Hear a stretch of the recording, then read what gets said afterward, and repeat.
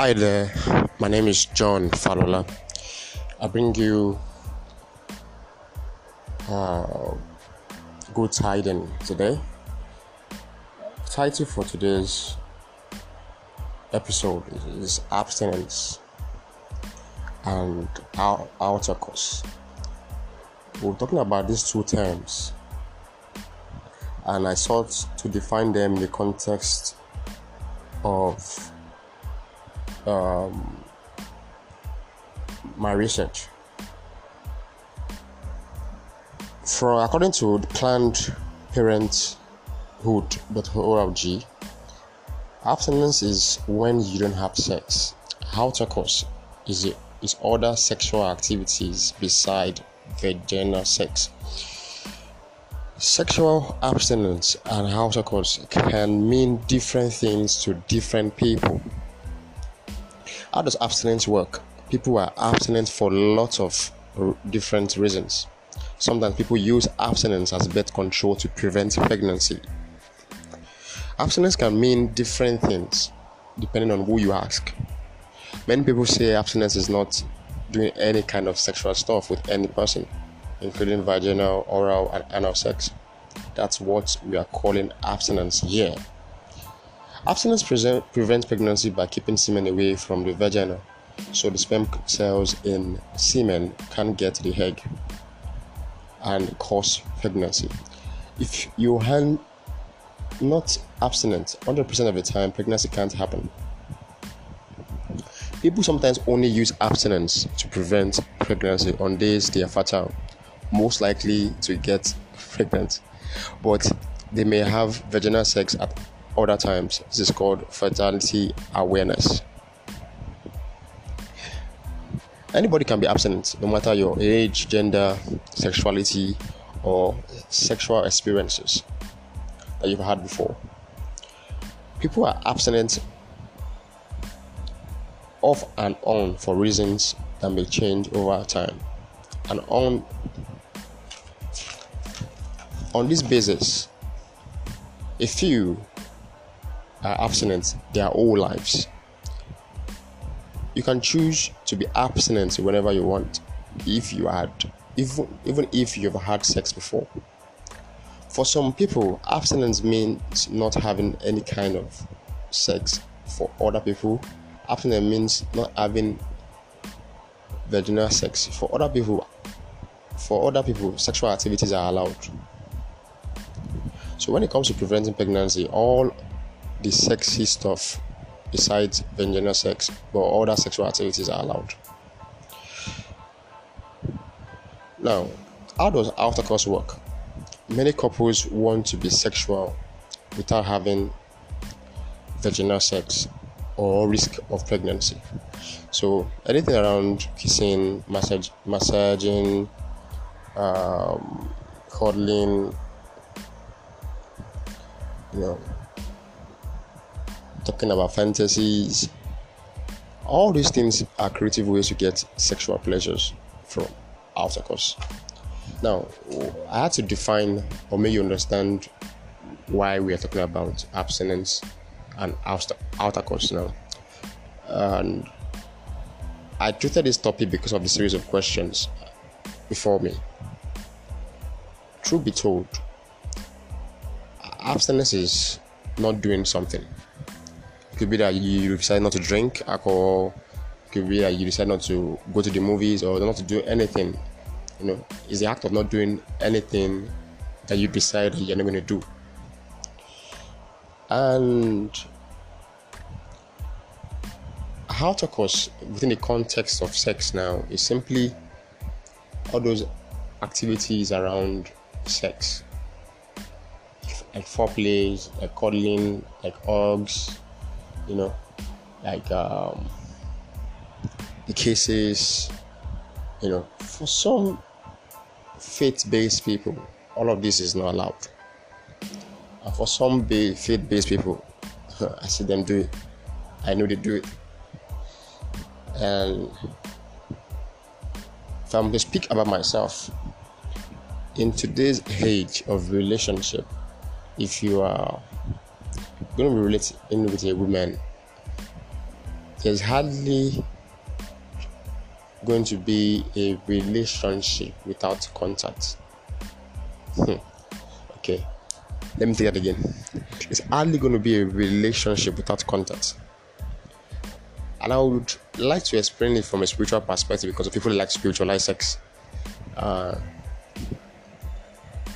Even your relationship with God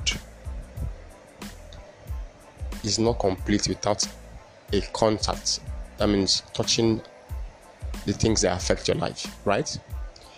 The same thing applies to your relationship with a lady or a guy. There's always going to be contact, and the contacts are in different forms. Contact can be mental contact, can be spiritual contact, can be physical contact. Now, this is a very, very precarious subject, and trust me, I'm not the judge here. I'm not here to judge anyone. I'm just here to explain or answer the questions before me. One of the questions says some people believe in test driving before marriage. First and first, I like to define terms to understand where we're coming from. The word marriage can be broken down into two syllables: marry and age. It tells me from the word that it's a term to describe the age of the act of marrying someone. That means it's a term to define, to ascertain the commitment of marrying someone else. It's an event. Based on scriptural evidence, from Matthew 1:18 to 19, Mary was engaged to be married to Joseph before they came to the marriage bed. Joseph discovered she was pregnant, and this tells me or us that some activities were happening.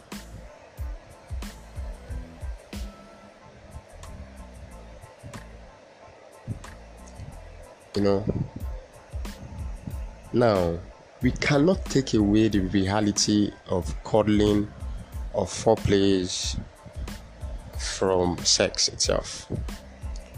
But I want us to understand that there are two different things. I'll tell you why. Sex itself, boils down to the penetration of sex organs.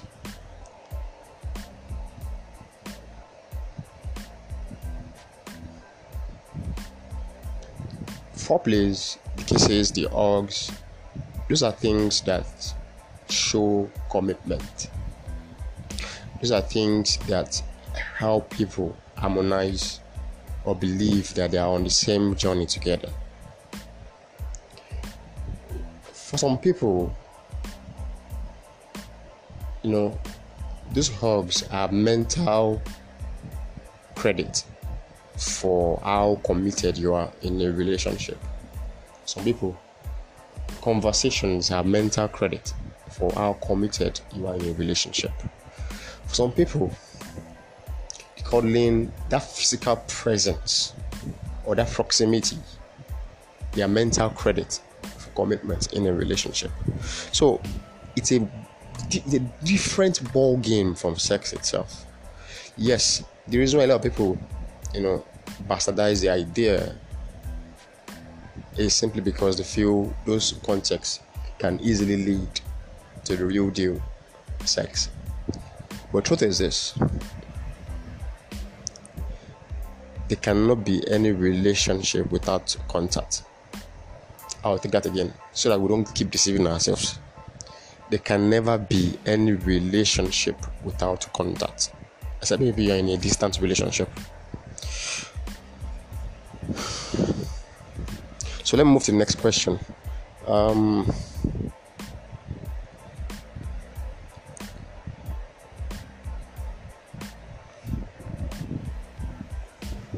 Someone said, someone believe in legality of intercourse while dating. I mentioned earlier that foreplay, cuddling, caressing are mostly common within the category of outer course. And to be honest with you, to be candid with you, this is a very, very tough one for me. I believe fornication is a context of having multiple partners. Fornication is a context of having multiple partners. That's in the context. That means that even the Bible makes provision for a relationship that is not within the context of marriage, because adultery is a context of having multiple partners within the context of marriage.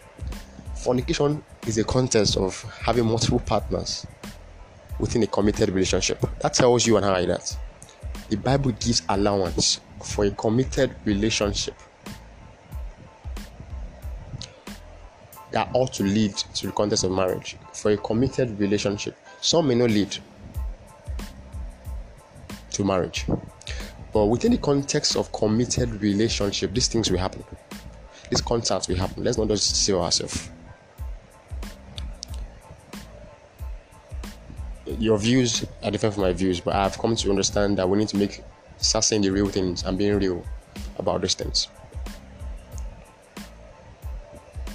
It tells you and I that you must also be aware that the highest form of test happens within the context of a relationship, probably that courtship era. So what you guys decide matters. I've seen people who had sex within the context of courtship, or probably within the context of just a formal relationship, boyfriend and girlfriend relationship, but they took it upon themselves to take it to the next level, despite the fact that she got pregnant, or it led to pregnancy, and they are committed to seeing themselves through marriage. Let's not get it twisted. There's nothing bad about that. What is morally fit is that the person saw it through. And some people, maybe within the context of a formal relationship, saw a party got pregnant, but one party wasn't ready for such, and the mother decided that I'm going to keep this life. I'm not going to abort this life, which is one of the things I respect a lot. Because that tells you that irrespective of the mistake, the person is now morally responsible for their actions. Irrespective of the mistake, the act is a mistake, but the baby is not a mistake. Did you get the concept? Baby is a gift. So I need to understand that within the context of a committed relationship, the act of fornication doesn't apply. The same way, within the act of a committed marriage, the act of adultery doesn't apply. Now, another person asks, is sexual education a sin? Oh, really? For me, basically, I believe the goal of sexual education is for you to have a proper understanding of sex. And sexual understanding creates a protection from false sex realities the society has projected, from pornography to the reality of sex being used as a tool of abuse. Some of those guys are paid to do all those stunts, trained and drugged sometimes. Sex education is synonymous to Genesis 1, when God told Adam and Eve not to eat the forbidden fruit, but can eat all other fruits of life. To be candid, I don't think eating the forbidden fruit changed who they were, but it is the act of disobedience on what makes their relationship work. That means that in every relationship, what makes a relationship is a set of defined frame of relations, probably of how things are done, of values, of choices, what is allowed and what is not allowed. That's what keeps a relationship. Knowing when not to press too much, knowing when something is not appropriate. So simply, I think for me, basically, sex education is quite important for even each person to understand how to make love appropriately, or make the other sex understand how much they love the person in the place of intercourse or in the place of sex. You can love someone genuinely, and if you don't learn how to make love to them, they may feel unloved. I'll take that again. You can love someone genuinely, and if you don't learn how to make love to them, they may feel unloved. So it's quite important that, yes, you're a faith being, but trust me, everybody wants to be loved within the context of their, relationships, within the context of the quality of that committed relationship that they've decided to go into. And the ultimate goal of a committed relationship is to be together for a long time, to be into proper, marital relationship. And the reason why you're having the preamble is for you to understand yourselves, to be able to justify if you guys can last or enjoy a long-term relationship within the context of marriage. Another person asked, is abstinence a scam? Okay, it is a matter of your covenant, which you work with God. I believe your choices is not a function of a conference call. How you choose to frame your life is your personal choice. One of the famous quotes around you always see is, man, know thyself. And I think in the scriptures it also says, as a man thinketh in his heart, so is he. That means that if you discover yourself, if you discover how your thought process works, if you understand your thoughts, you understand your life. If you understand your life, you can understand how to give yourself to your world. So for me, basically, it's a personal choice. If you feel not having multiple partners, or probably having a series of sexual intercourse is not healthy for you, trust me, you made your own decision, and which is why life is about your own view. Be true to your own intentions and your own originality. Is the societal condition for rampant sex a scam? You see, sex has always been a weapon of commerce and power. God gave you the capacity to make decisions for yourself. Sex is a seal of covenant relationships. Just remember that your body is a temple of what you believe. Whatever you think you believe, your body is a temple of it.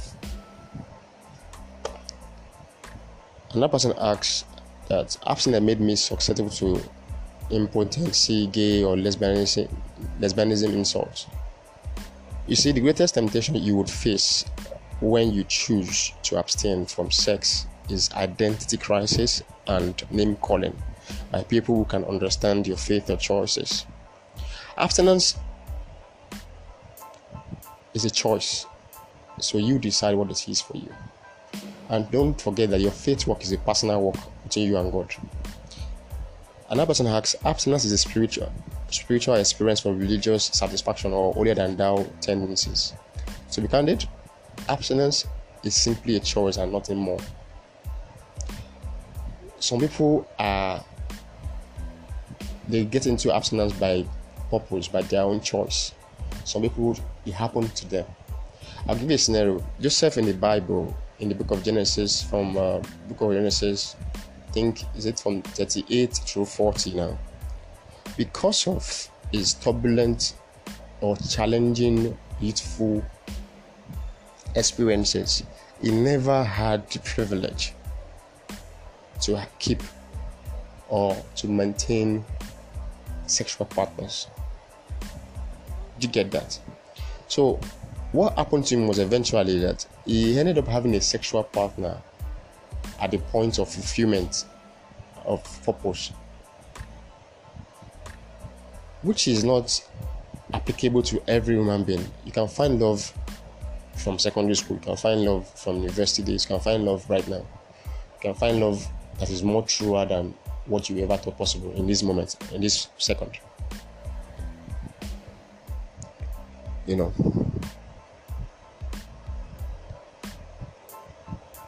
Another thing I would like to add is this. Around here, people are always hell shaming people, or probably hell threatening people, trying to use hellfire as a credence for people to convert or probably change their ways. Whereas when Jesus came to the earth, all he said was repent. And repent means change your thinking. If you change your thinking, you can experience God's reality on earth, or God's goodness on earth, in virtually every area of life. Trust me, God's mercy can make anybody make heaven. I mean, it's God that decides who actually makes heaven. His word says, I'll have mercy on who I will choose to have mercy on. I'll give you a perfect scenario. As some people saw Moses as the only few person who saw the eyes of God, or who came close to seeing God eye to eye. His action didn't allow God let him see the promised land. But that didn't disqualify him from heaven, and that didn't come as a surprise to God. So we are dealing with a God that judges us as he pleases. He said, I will have mercy upon whom I will choose to have mercy on. So the most powerful context of grace is mercy. The most potent context of grace is mercy.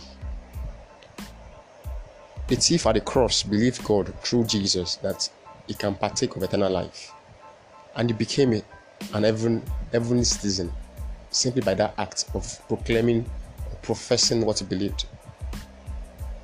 He didn't even act righteous. He was being killed for committing a wrong. But at the point of death, he believed that if he professed the kindness of Jesus, or the reality of the lordship of Jesus, he was going to be a partaker of heaven or eternal life. So I just want you to know that it's only God that is the gatekeeper of your qualification for heaven.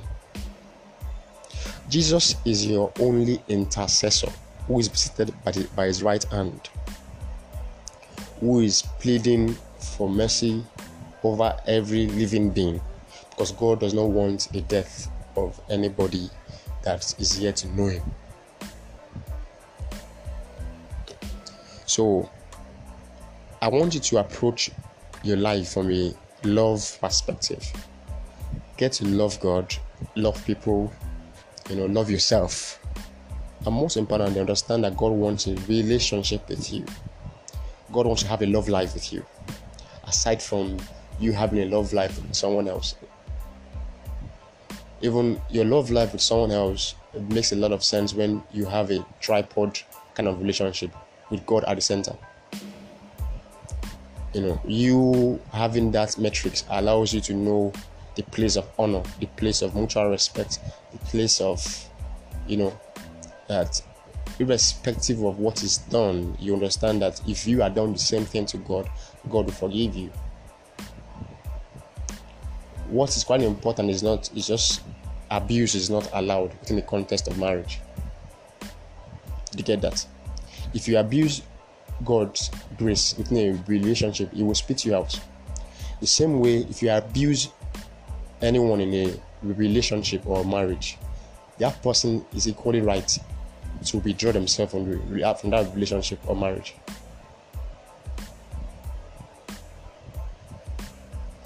So, it's not everything that is clearly written in scriptures, but if you know the nature of God, if you have the Spirit of God, because there's a spirit in man that gives you understanding, you would understand better that the scriptures are written in your heart, not just in the book. There are things that are not documented in the Bible that the Holy Spirit can impress on you as the realities of this day. So I pray that we come in more and more fellowship of God. No matter how crazy your life is or the realities of your life today, just know that God is craving for a relationship with you. Call upon Him while He's near. Irrespective of what it is you're going through, He sure wants a solid relationship with you. Even in your darkest times, even in your best days, God is near. So you have access to Him. Don't let anybody monopolize the idea that God is not available to you. You have access to God just by saying a word of prayer. Lord Jesus, come into my life. Come and take your place as the Alpha and Omega of my life. Thank you for answered prayers. So be it. So I look forward to bringing you more of God's word in subsequent episode. I'm just a kingdom ambassador, bringing more light for proper understanding of God's kind of manifestation on earth through our lives. So I really hope you know God and flex and enjoy life in real time. So, ciao.